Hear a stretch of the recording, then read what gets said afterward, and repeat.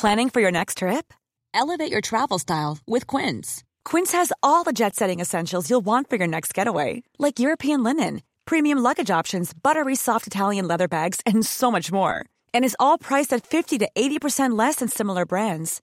Plus, Quince only works with factories that use safe and ethical manufacturing practices. Pack your bags with high-quality essentials you'll be wearing for vacations to come with Quince. Go to quince.com/pack for free shipping and 365-day returns. An empath is somebody who has a lot of sensitivities to life in the world, but they don't have the same filters that other people have. And empaths just naively jump into people because they can, and they can read people, and they like to do it, but then they're just spent, or they're sick, or they don't have anything left over for their family and kids because they haven't learned to balance all of it. So the art of being an empath is learning, when to give and when not to give. Hello and welcome to the Not Perfect Podcast, a show that explores the mind, soul, science and health as we speak with world-leading experts each week. I'm your host, Poppy Jamie, a best-selling author, entrepreneur and happiness researcher. Life is not straightforward, so join me as we navigate being human together and become what I like to call flexible thinkers. I believe that curiosity and education is the route for more happiness, love, connectedness, and the doorway to unlocking your unlimited potential. I hope you join me on the journey. Today, it is such an honor to have Dr. Judith Orloff on the podcast. Dr. Orloff is the New York Times bestselling author of The Empath's Survival Guide, Life Strategies for Sensitive People. Her new book, Thriving as an Empath, along with its companion, The Empath's Empowerment Journal, offers daily self-care tools for sensitive people. Her work has been featured on The Today Show, CNN, Oprah Magazine, New York Times, USA Today, and she is a global speaker changing millions of lives. Dr. Judith has most recently launched the Empath's Empowerment Cards to help you tune in with your intuition to dilemmas sensitive people often face daily. And I am so excited about these. I've just been given a preview and I really cannot wait to get my hands on this deck. Dr. Orloff is a psychiatrist, an empath, and is on the UCLA Psychiatric Clinical Faculty. She synthesizes the pearls of traditional medicine with cutting-edge knowledge of intuition, energy, and spirituality. Dr. Orloff also specializes in treating empaths and highly sensitive people in her private practice. As a highly sensitive person myself, I related to this book and all her work massively. If you find yourself being sensitive to other people's feelings, absorbing the pain of others, and many other traits of empaths, which we'll go into further, then Dr. Orloff is someone you should check out and recommend to anyone you know who also struggles with sensitivity. For many years, I thought it was a huge nuisance being sensitive, but Dr. Orloff shows you that you can manage being sensitive better and help you to thrive with it too. What's a favorite quote you return to often and why? Well, one of my favorite quotes is from the poet Mary Oliver. And any of you sensitive people out there who don't know Mary, please look her up. And this is the quote. When it's over, I want to say, all my life, I was a bride married to amazement. I was the bridegroom taking the world into my arms. I don't want to end up simply having visited this world. Why did you choose that one? I mean, it's sent tingles. Because as an empath, I have the ability, and we all have the ability to penetrate the moment in ways that are so passionate and so amazingly light-filled. And so it speaks to what we empaths can do once we stay focused in the now and begin to heal some of the challenges. We can be a bride married to amazement and a bridegroom taking the world into our arms, the masculine, the feminine, and you can live your life fully rather than, feeling like you need to make yourself small because of your abilities, that there's something wrong with you, that you need to be ashamed. None of it's true. What is a life lesson you've been reminded of recently? Well, the life lesson of loss and the power of love. I've had a number of people I've lost lately. It's just part of life. And as an empath, you don't have to be afraid of that. Empath means being sensitive to the cycles of nature and the flow of life. And so there's sadness that's involved in grief, but you want to be involved in life, being a bride married to an amazement with all of it. How do you understand the soul? I see that the reason for being on earth is to develop our souls. That's the number one reason. It's more important than, your relationships or your job or the amount of money you make.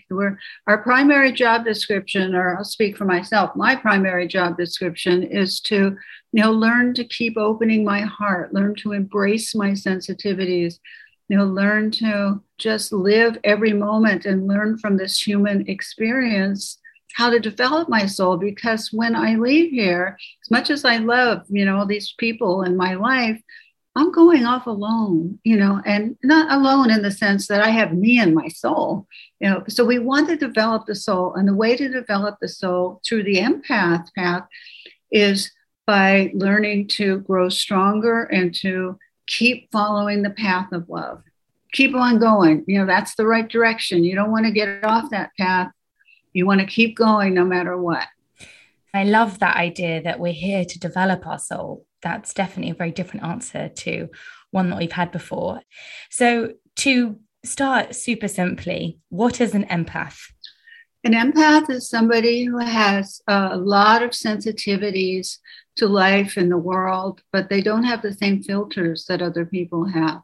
And so I'm a psychiatrist. I see patients, give workshops, and also I'm an empath. And so I combine my traditional scientific training, academic training, which I value so much, with being an empath, which is opening up my sensitivities so I could intuit and sense and know and feel energy, which is such a beautiful experience that empaths speak the language of energy. But empaths don't have the same kind of filters, so they're just wide open. They take on too much. And so they need to learn how to set clear boundaries, to meditate, to connect to nature, to not overgive or overhelp, because that's just going to drain you. And it's not allowing the people the dignity of their own path, which is so important in life, to learn to do that and to not get involved with all these things that are none of your business. I say that respectfully because it's something I work on as a physician, an empath. I want to help. I have a strong desire, as some of you can relate to, but it's not. Number one is none of your business to do that. And number two, you're going to get overwhelmed by everything that's in people. There's a lot of suffering around, and empaths just kind of naively jump into people because they can, and they can read people, and they like to do it. But then they're just spent, or they're sick and they have mystery symptoms, or they don't have anything left over for their family and kids because they haven't learned to balance all of it. So the art of being an empath is learning, when to give and when not to give. It's not just giving all the time. That will burn you out. So many questions. Firstly, when do you think it became stigmatized to be sensitive? But I definitely feel that when I found your work, it was such an exhale, because for so long, I've read everything else. Being sensitive is, as I said, it's a nuisance. When people say, oh, God, you're so sensitive, in a way, it's used as an insult. I use it to insult myself. I know I'm just being really sensitive, blah, blah, blah, blah. Why do you think that dialogue, because I'm sure it's not just me, why do you think that conversation around sensitivity is even there in the first place? Well, I think for many years, for both men and women, there's been a lot of shame about, being sensitive and crying easily and, not wanting to go and do video games or sports teams or go to large gatherings, and the preference, that I have and many empaths have to be 1-to-1 or, 2-to-3, but that's it. Not to go to the Lakers game or a big stadium event. It's just too much for my sensibilities, but, that's never been legitimized until recently. That's one thing my work does is legitimize all this. Whatever your needs are as an empath, you need to follow them and not force yourself to try and be like mainstream society, which isn't going to fit, and the the men are so stigmatized. There's just such incredible shame, in crying even, in tears, or, just being afraid of being overly feminized, and they're going to be put down or bullied. Many of them have been bullied in schools, for being crybabies. And it's just been quite a negative experience for many empaths for many years, and they hide it. They hide their abilities. They're ashamed of their abilities. Like myself, I carried around a lot of shame as a child when my parents, forbade me to mention any of my intuitions again at home. So I grew up believing there was something wrong with me, as the intuitions are a gift that many empaths have, the intuitive empath, being able to intuitively sense things about people. In the book, you touch upon how empaths are usually overly polite. What is the difference between a healthy giver and a codependent? And what is the skill to help people be healthy givers and not codependent? Yes, well, in Thriving as an Empath, there are a number of selections. Thriving as an Empath is a day at a time book, where each day of the year it gives people a self-care strategy to use to center yourself. One is how not to overgive, or how to give in a happy, energetic way, or how to set boundaries. But codependency, just a joke is that when you die, another person's life passes in front of your eyes. You're so overly focused on other people that you can't even see yourself at the critical moment of transition. So it's important that empaths practice self-care, and codependent giving is when you care more about other people than you care about yourself. And you might even sacrifice your health, your peace of mind to help others. It's an obsessive need to help, and it's well-meaning, but it's not healthy. And so it's beautiful to help. It's beautiful to be compassionate, but it's not beautiful to be a people pleaser. Being a people pleaser, you just want people to be happy, right? Empaths are, always just want people to be happy. Well, they're not happy all the time. And it's not your responsibility to make anybody happy, whether you want to or not. I understand the desire to want to. But in Thriving as an Empath, I talk about how to hold space for somebody without taking away their experience. If it's pain, if it's depression, if it's loss, it's about sending out positive energy. As an empath, you can do this beautifully, but you just send it out. It's an outgoing energy. It's not taking anything on from the person. And so it's a discipline that you practice. You can sit with a friend if you so choose. You don't do this with everybody, but you hold space for their experience, and you're just there for them, and you can radiate positive energy someone's way, and they take it in. Just trust that. They'll take it in, and it will help them more than any unsolicited advice you can give them. You don't want to save them. You want to uplift them. And when you send out positive energy like that, it feeds you. It doesn't deplete you. It goes through you. And part of the exercises in Thriving as an Empath, one is to learn how to open your heart on a regular basis, which means putting your hand over your heart, focusing on something that you love, and breathing, putting your hand over your heart, and beginning to feel that warm, fuzzy feeling that arises from the heart chakra. And it grows and grows the more you connect to it. It's part of my primary spiritual practice to do this. It's a very beautiful way to go for empaths. At the same time, though, I want to say you set boundaries. Empaths often make a mistake of talking too much, getting into it too much, explaining, making excuses, apologizing. You don't want to do any of that. You just want to say, this is what I can do. I love you. And this is what I can't do. So it's learning how to say a positive no. A positive no. That is fascinating. But going back to your spiritual ritual, because as a psychiatrist, you are obviously listening to mostly people's problems all day. And you talk about this in your book as well, compassion fatigue. I feel that so many, especially what we saw in the pandemic, frontline workers got completely burnt out from caring too much in many ways.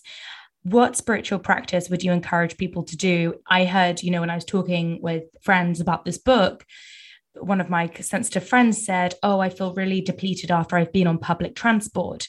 Would you mind asking Dr. Orloff if she has any tips or tricks to do after you've just been in, to your point, public spaces? So what are your thoughts about that?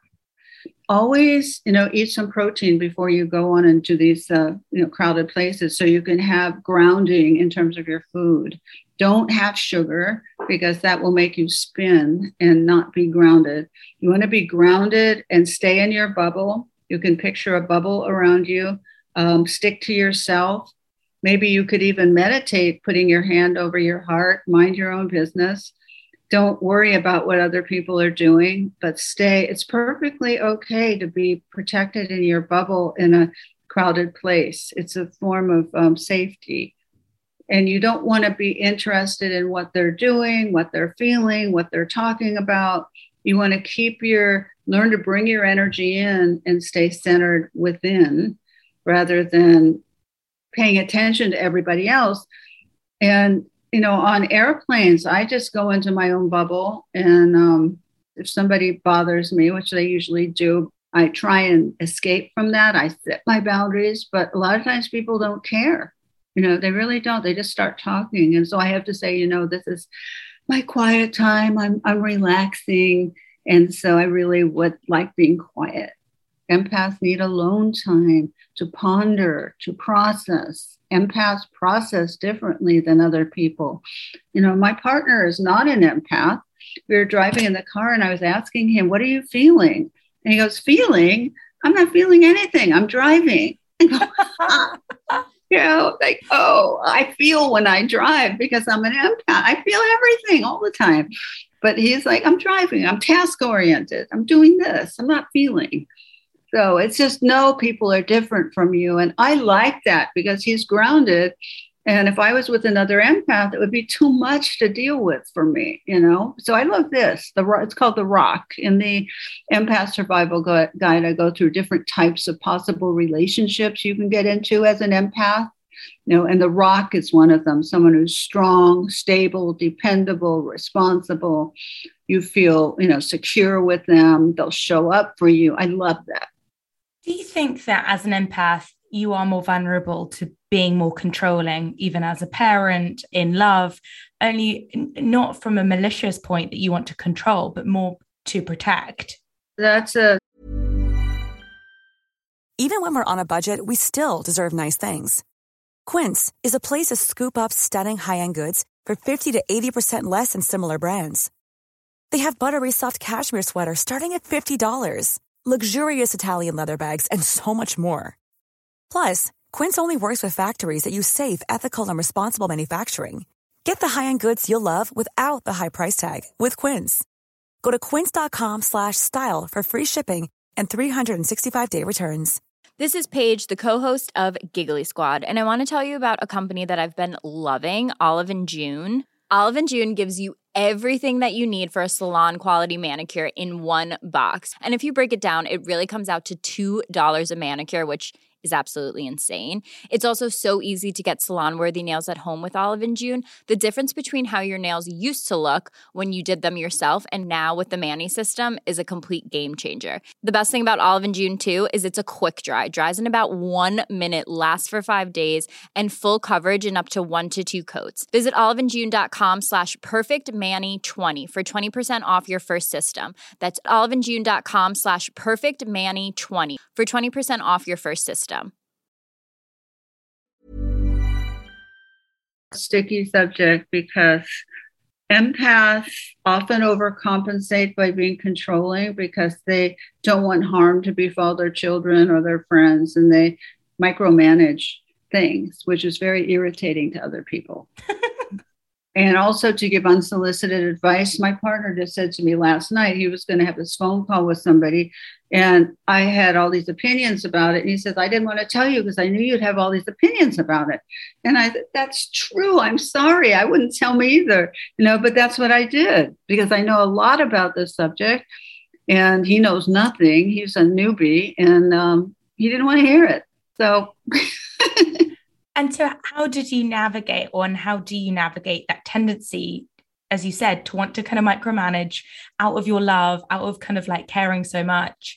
Is it just awareness or is there anything else that you can do?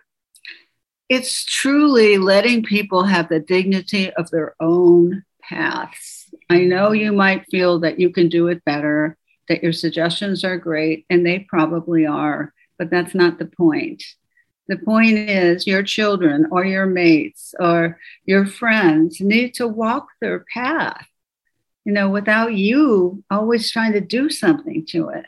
You have to have faith in them, and you have to withhold unsolicited opinions. That's really helpful. You write a lot about how empaths are often attracted to narcissists. Why does this happen? It's very common. Narcissists are people, the malignant narcissists are people with empathy deficient disorder. And that means they're not capable of having empathy as we know it. It's really hard for empaths to grasp that because they're so empathic and they're so imbued with this quality of heart and compassion. But narcissists don't have it. They don't process life in the same way. They're more motivated by money, power, and adoration. They love to have power over empaths. And empaths will meet a narcissist, and the narcissist in the beginning can be quite charming and know exactly what to say to you and reel you in and be so supportive and seemingly empathic.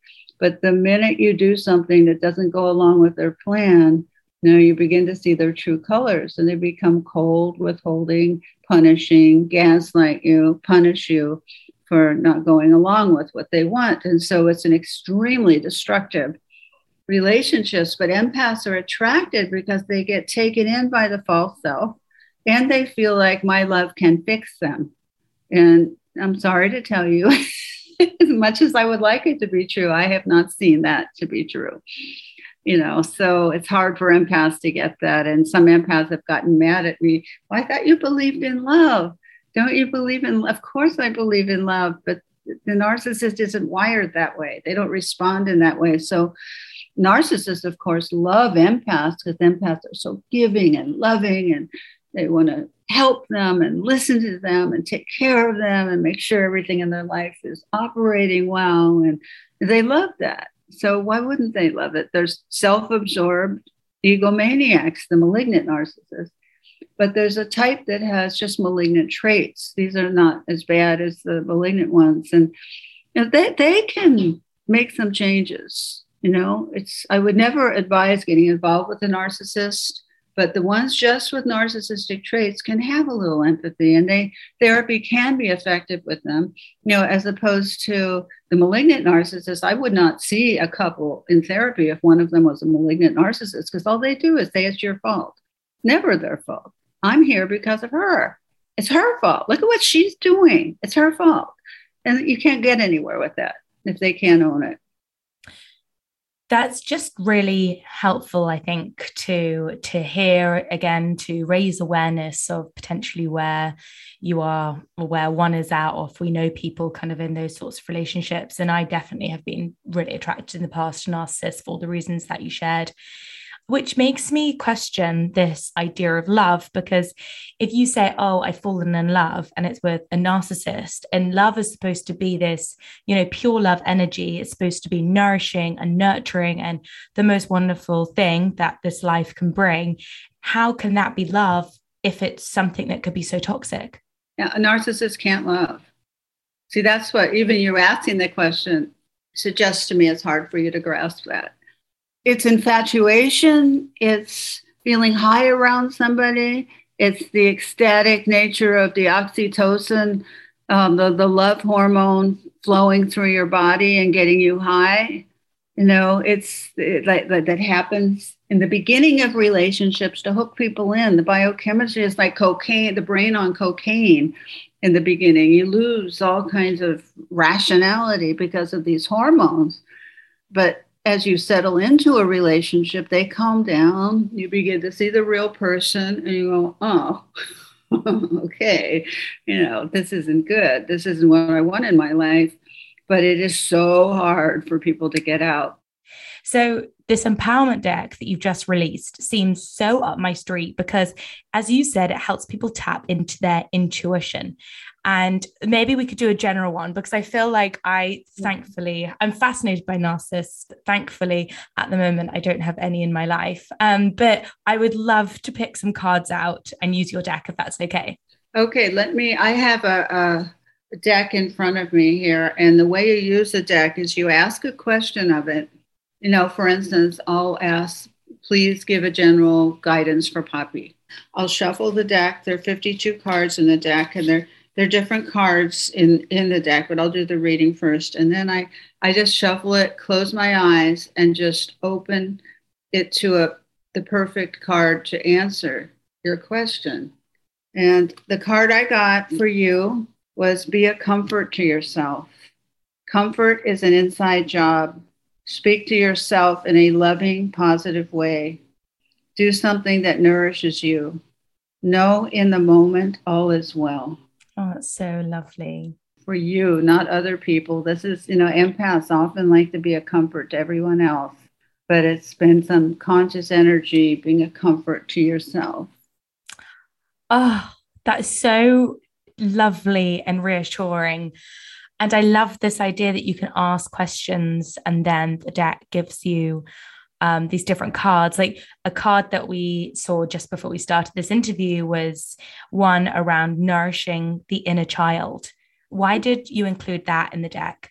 Yeah, so many empaths have undergone trauma as children, and had difficult childhoods, and that their abilities weren't seen, heard, valued. And so they grew up with shame around their abilities. So the childhood is problematic. And so part of healing as an empath with regard to healing the inner child card is that if you get that card, you need to go, and there's a visualization I describe about going back to the house where your child was raised, the actual house in your visualization, or literally if you can actually go to the place. But in a visualization, you want to knock on the door, open it up, and find that little girl or boy and invite her or him to come with you and to say, I'm sorry you were hurt. I'm sorry there was nothing I could do to protect you or honor your sensitivities, but now I can. And now I want you to come with me, and I will take care of you, and you'll never be hurt again. And I will honor your sensitivities.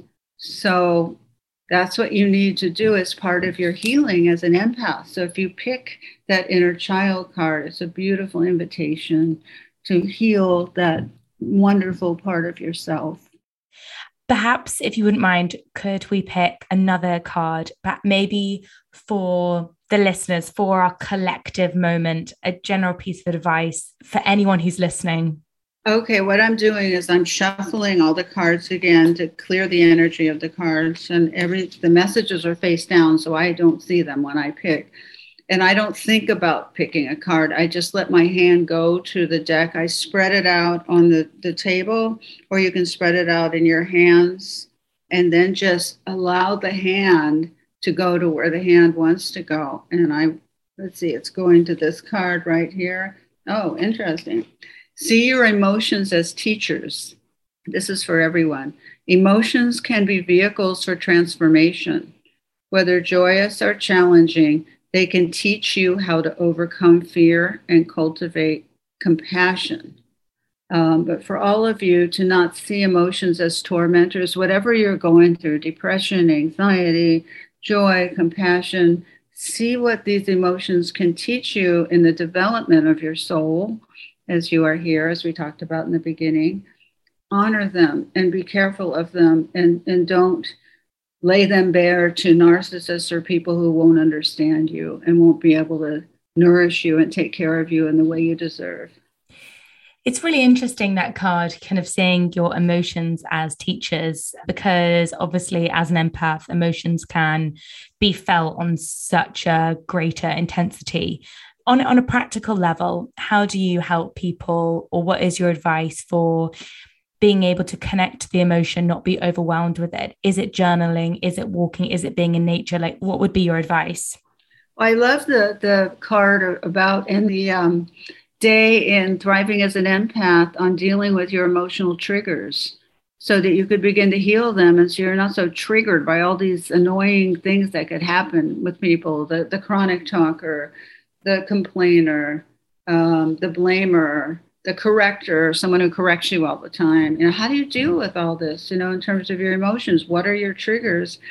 And how can I heal them? So it's part of, an ongoing healing process. By going back to see what the initial trigger was. Let's say it was your father who told you were overly sensitive and just toughen up. Maybe that's what you were told. And that's your trigger. Maybe people in your day, in your life today would say something like that, like, what's wrong with you?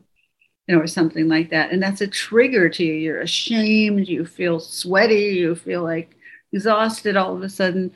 So you have to go back and say, my father was maybe doing the best that he could, but it's not true. It's just not true. And begin to reprogram yourself. And, again, do the inner child work to, go and have that little girl or boy with you. So you have control over this rather than, mindless parents who don't know anything, who are causing all sorts of damage, but don't even know it half the time. I love that idea of rewriting these narratives because the neuroscience behind that is phenomenal and it is so possible. But you're right, it just takes the work and actually doing some digging and exploring to be able to reprogram that. And so much freedom awaits. You write about the importance of being aware of phases of nature and the cycles of light. And I'm aware that time in many ways seems like it's speeding up in our kind of overstimulated, saturated world. How can you stay aware of phases of nature? I was listing with some friends the 5 most important aspects of life, to me. And we were all, saying our own, what's number one? Number one is my spiritual path, of course, which involves my writing and my, helping others, and number 2 is my partner.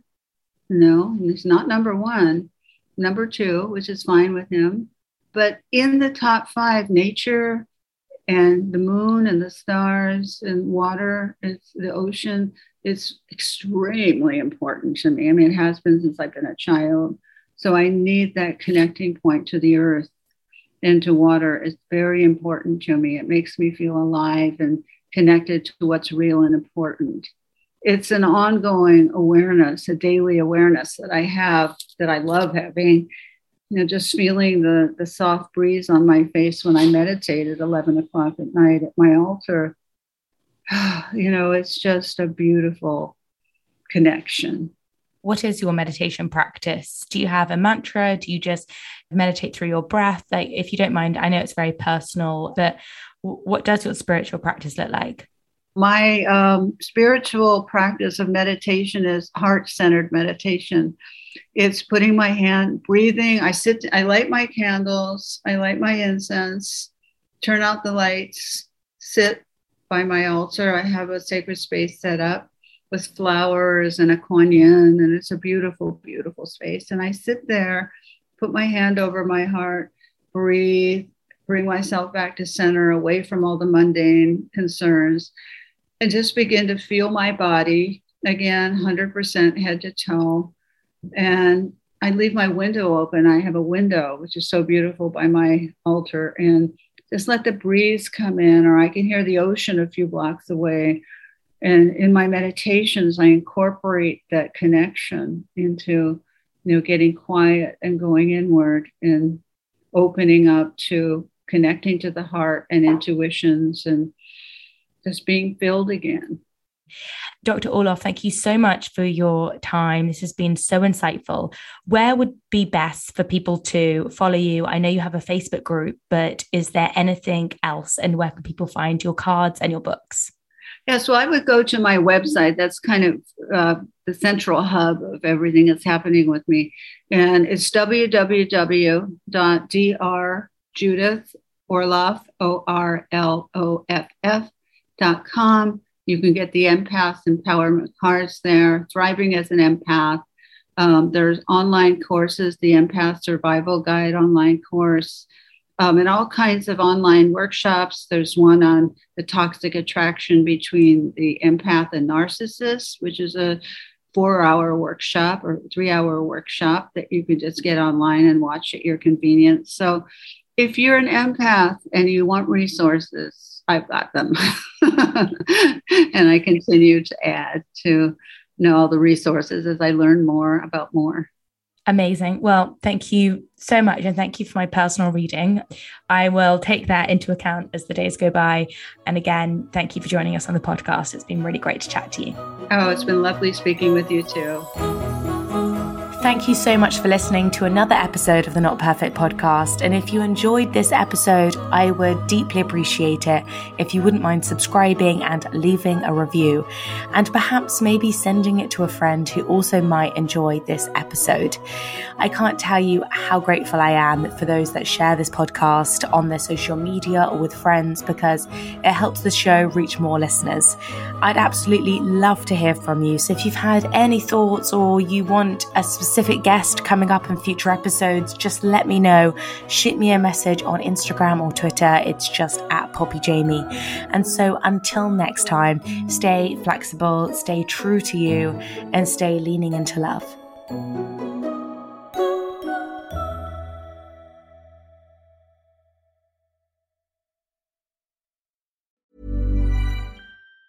Mom deserves the best, and there's no better place to shop for Mother's Day than Whole Foods Market. They're your destination for unbeatable savings, from premium gifts to show-stopping flowers and irresistible desserts. Start by saving 33% with Prime on all body care and candles. Then get a 15-stem bunch of tulips for just $9.99 each with Prime. Round out Mom's menu with festive rosé, irresistible berry chantilly cake, and more special treats. Come celebrate Mother's Day at Whole Foods Market.